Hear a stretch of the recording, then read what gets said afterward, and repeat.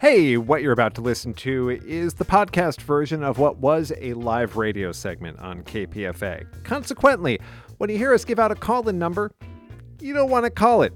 If you're listening to this as a podcast, it is already too late, and nobody on the other end of that phone number is going to have any useful answers for you. All right, let's go to this week's Corona Calls. We're going to turn, as we do most weeks at this time, to new developments in the world of COVID-19 in a segment we call Corona Calls. Our guest is Dr. John Swartzberg, Clinical Professor Emeritus of Infectious Diseases at UC Berkeley School of Public Health. Good morning, Dr. Swartzberg. Good morning. We have a mailbag that is bulging with questions specifically asking for help navigating recent infections of either the person writing or someone they are close to. And I thought we should dive right into pragmatics. I think this is the fallout from the winter wave of cases. Our first comes from Henry in Berkeley, who has a grandson who started testing positive for COVID 5 days after showing symptoms. Henry asks, is there any way to know when in that span of time he might have been contagious? Yeah, that's a really important question.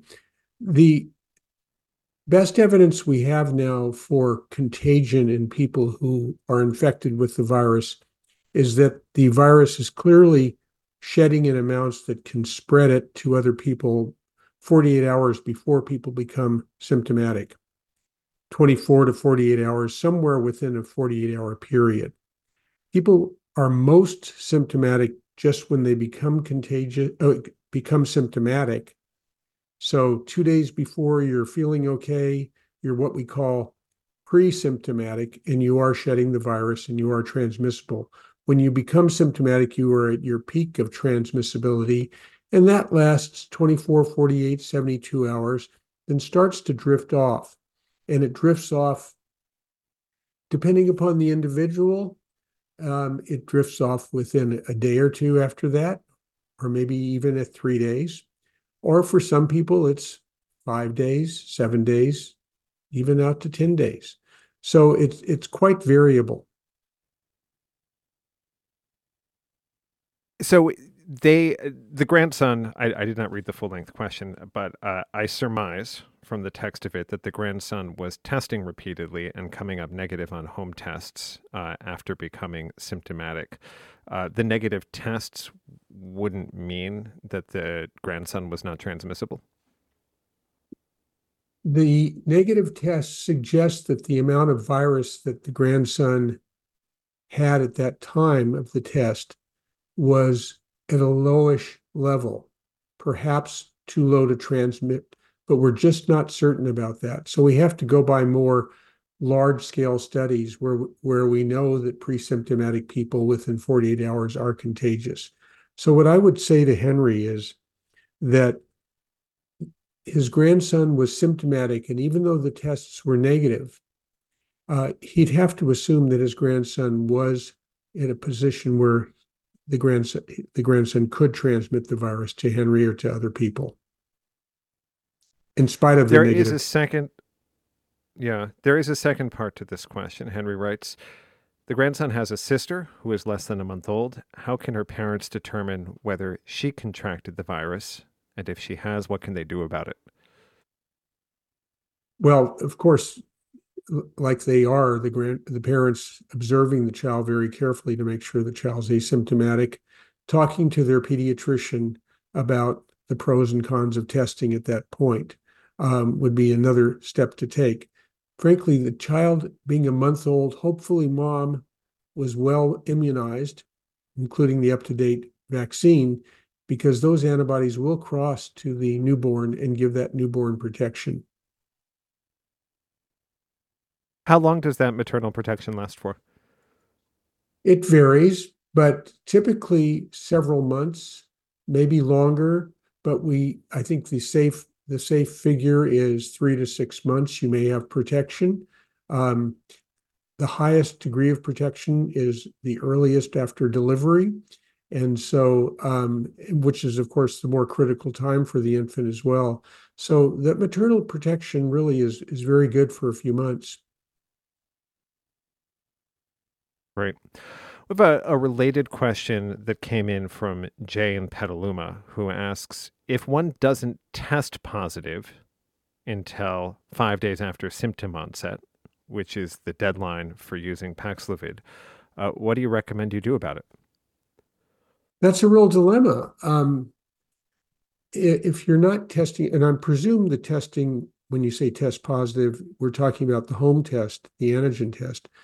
Um, Yeah, the PCR tests are hard to come by these days. They sure are, which is very frustrating. Um, if with it makes it easy with the PCR test because if it's negative, you really can pretty much say that you're not infected with the virus. But with the home antigen test, you really can't say that. Some people take up to 5 days, some people even longer, but most of the time it's within the first 3 to 5 days after you become symptomatic. So, what can you say if you're out 5 days and you've been exposed, but you're still testing negative? You probably have not been infected, but we can't say that with 100% assurance. Oh, All right. At Ellen, this point, we should open up the phone lines to questions from our listeners. 1-800-958-9008 to place a Corona call to Dr. John Swartzberg. That's 1-800-958-9008. Uh, one more from the mailbag while the callers pile onto the lines. Lynette in Oakland says, I know how to confirm the effectiveness of an N95 mask by checking the CDC website for NIOSH certification. But NIOSH doesn't certify KN95 masks. That is the Chinese equivalent standard. Lynette continues, how can I be sure that a mask marketed as a KN95 is effective against COVID? that's a great question.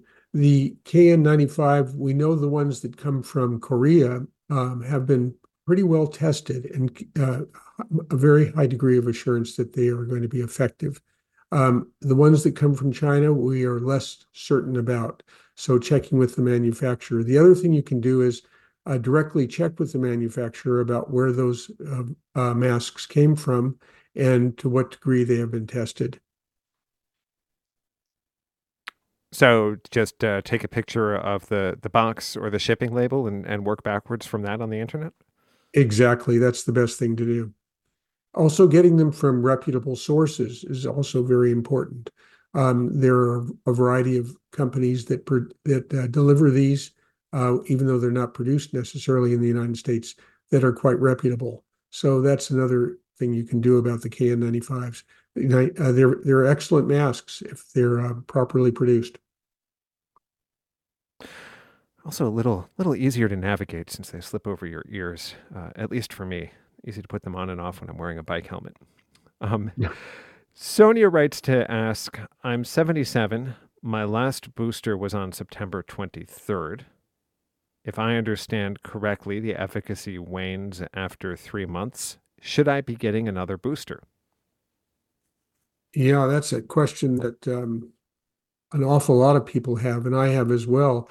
We haven't heard from the FDA about that, but the FDA is meeting. Um, I'm I'm not sure what the date is. Sometime I believe in early to mid-February, and that's going to be on the agenda. I think there's a strong likelihood that the FDA is going to recommend to people who are at high risk, and Sonia being 77 would be in that category just because of her age. Um, People who are at high risk will be offered the possibility of getting a second updated vaccine in the spring, exactly like last year. So that's my guess, but it's only a guess because we have to wait and see what the FDA is going to say. Now, what happened in Canada last week may inform us because the Canadian equivalent to what the FDA here in the United States is made the decision to do exactly that. That is, offer the vaccine to high risk people as a second dose in the spring. So I suspect that's what's going to happen, but we have to wait and see. In any case, the 3 month window will be long gone for her by then. It would take a deliberation and then a vote by an advisory committee and then a vote by the FDA and then a vote by the FDC before there was an actual CDC before there was an actual rollout, right? That's right. But it's important to remember with this updated vaccine, we have very good data out now through 2 months and into 3 months now, showing a high degree of efficacy against hospitalization and death. We don't have data yet for 4 months, 5 months, and 6 months, and that's going to be coming out. But if this behaves pretty much like the others, Sonia is correct that immunity does wane, but we do see protection extending out to 6 months in terms of um, hospitalization and death. And with the older vaccines, we saw protection, um, albeit not as good, but extending out to a year. So it's not like Sonia is completely unprotected during during these next 3 months. Right. The phone number, if you want to put in a question to Dr. John Swartzberg about COVID or related infectious diseases, 1-800-958-9008. First up on the lines, we have John in Fresno. Good morning. Good morning. This is going to be an unfocused question, but I've had a great deal of help from you over the years, and I really appreciate the site. Looking back at some of the ways along the way, partially lack of knowledge, partially lack of data, this thing has kind of wandered up to some kind of mature, continuing thing. And like this morning, when you say you can't get PCR tests, that helped me during the interim period. But looking back, what, Doctor, do you think has been the lessons that we should have learned earlier, or we learned as soon as we could, that we're going to have to apply to the next similar event, if unfortunately there is one? If climate change forces a new pandemic, how can we do it better next time? Or what should we look as failures that we have to adjust for? Well, thank you, John, and thank you, John, and John. It's been great to listen to all of your excellent questions throughout this pandemic. They've really been helpful in terms of shaping what information we can disseminate to the public. In regards to your question, we'd need a whole day of talking together in terms of putting together a list. Three things immediately come to my mind. One is that this pandemic occurred here in the United States at a time when public health had been really emasculated by underfunding for decades. So one of the messages is that we have to not only adequately fund public health right now, but we have to dependably fund it on an ongoing basis. It's like having a well-oiled, up-to-date fire engine. Even though there may not be any fires, we have to have that. So that's number one. Number two is we need a much better system worldwide of identifying these pandemics, potential pandemic organisms, very early on. So that's something that we have started to assemble worldwide, but there's a long way to go with this. But we need a much better early warning system to attack this. The third thing that is terribly important is communication. I think that we saw this consistently break down at all governmental levels, from the executive to the CDC, to state public health, and even county public health departments. Communication is something that has not been stressed in the education of public health professionals, and it's something that we need to do a much better job with. I think that would help a great deal in terms of alleviating some of the divisiveness that we've seen during this pandemic, because that kind of societal divisiveness has tragically led to an awful lot of people suffering and dying needlessly. So adequate, better communication, better monitoring, and a more robust public health system are three things that immediately come to mind. I was thinking of a fourth, Dr. Swartzberg, which is, it was a revelation early in the pandemic when it was confirmed that COVID is airborne, that it spreads through the air.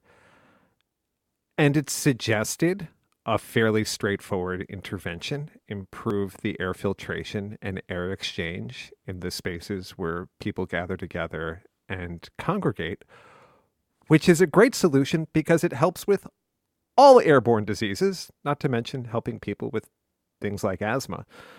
Um, it seems to have been very understated as a response to the pandemic. It would be amazing to see a systematic upgrade of the places where people breathe the same air to kind of future proof us against future airborne pathogens.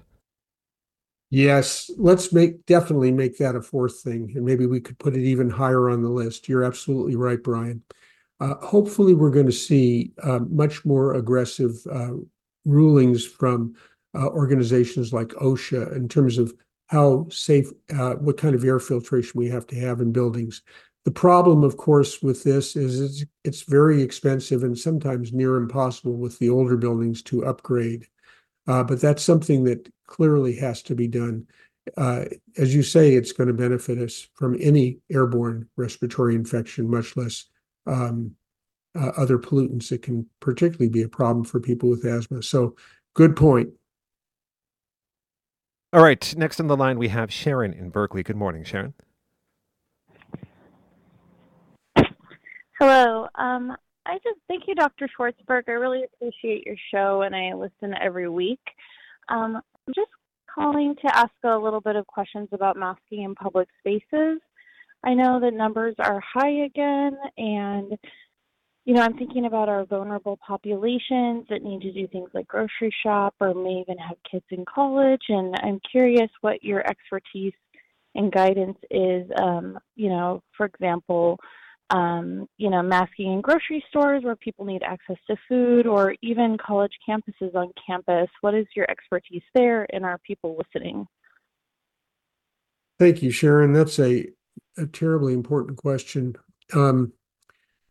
I think for the individual, you have to do your own calculus right now in terms of safety for yourself. That is, if you are at high risk for having a bad outcome from this, the use of a mask in many public places where there's large crowds of people, I think is very, very prudent. I think for the individual, also part of the calculus is if I've got what I think is just a cold or just the sniffles, I have to also be thinking of my community, and that is I'm going to wear a mask in places where I could possibly transmit this virus to other people. If we all did that, I think everybody would be much safer. So on a more practical level, when I'm in a grocery store, I would wear a good mask to protect myself because frankly, there's no one else out there thinking of protecting me.